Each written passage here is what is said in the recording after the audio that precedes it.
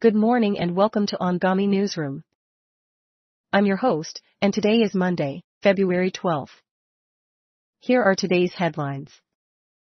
In world news, researchers have made an exciting discovery by revealing the lost library of Charles Darwin for the first time. This collection of books and manuscripts provides valuable insights into the mind of the legendary scientist. In addition, the Queen Mary's dolls house offers a fascinating glimpse into royal life 100 years ago. This miniature masterpiece showcases the intricate details of the British royal family's lifestyle. Moving on to the Middle East, we bring you the latest updates on the Israel-Hamas war. The conflict continues to escalate, and tensions remain high in the region. We will keep you informed about any significant developments.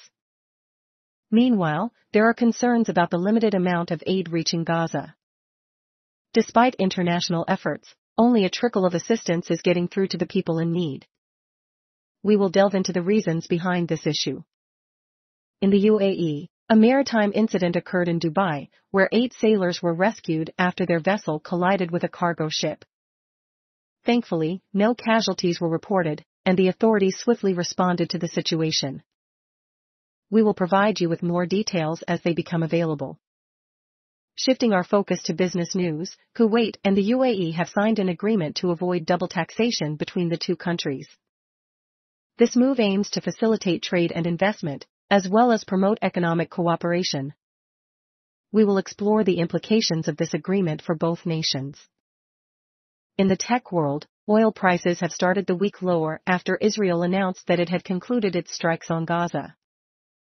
This development has had an impact on the energy market, and we will keep you informed about any further changes. On the sports front, all eyes are on the upcoming Super Bowl. As the Chiefs take on the 49ers, fans around the world are eagerly anticipating this highly anticipated matchup. We will provide you with everything you need to know about the game and the teams involved. In the entertainment world, it seems that Taylor Swift is bringing her signature enthusiasm to Super Bowl 58. The acclaimed singer-songwriter is rumored to be performing at the halftime show, adding to the excitement surrounding this iconic event. And that's it for today's news. Stay tuned to Angami Newsroom for the latest updates. Remember, this podcast is entirely AI-generated for your convenience. Continuing to our interview, please welcome our editor-in-chief. In light of the recent developments, can you provide us with an update on the current situation between Iraq and the U.S. in regards to setting a timetable for the phase-out of the U.S.-led coalition? Hello, thank you for having me on the show. The talks between Iraq and the United States aim to establish a timetable for the gradual withdrawal of U.S.-led coalition forces from Iraq. These discussions began in January and have been ongoing. However, they faced a setback when 3 U.S. service members were killed in an attack in Jordan, which the United States attributed to Iran-backed militant groups in Syria and Iraq. Despite this incident, the talks continue with the goal of reaching an agreement on the phased withdrawal of coalition forces.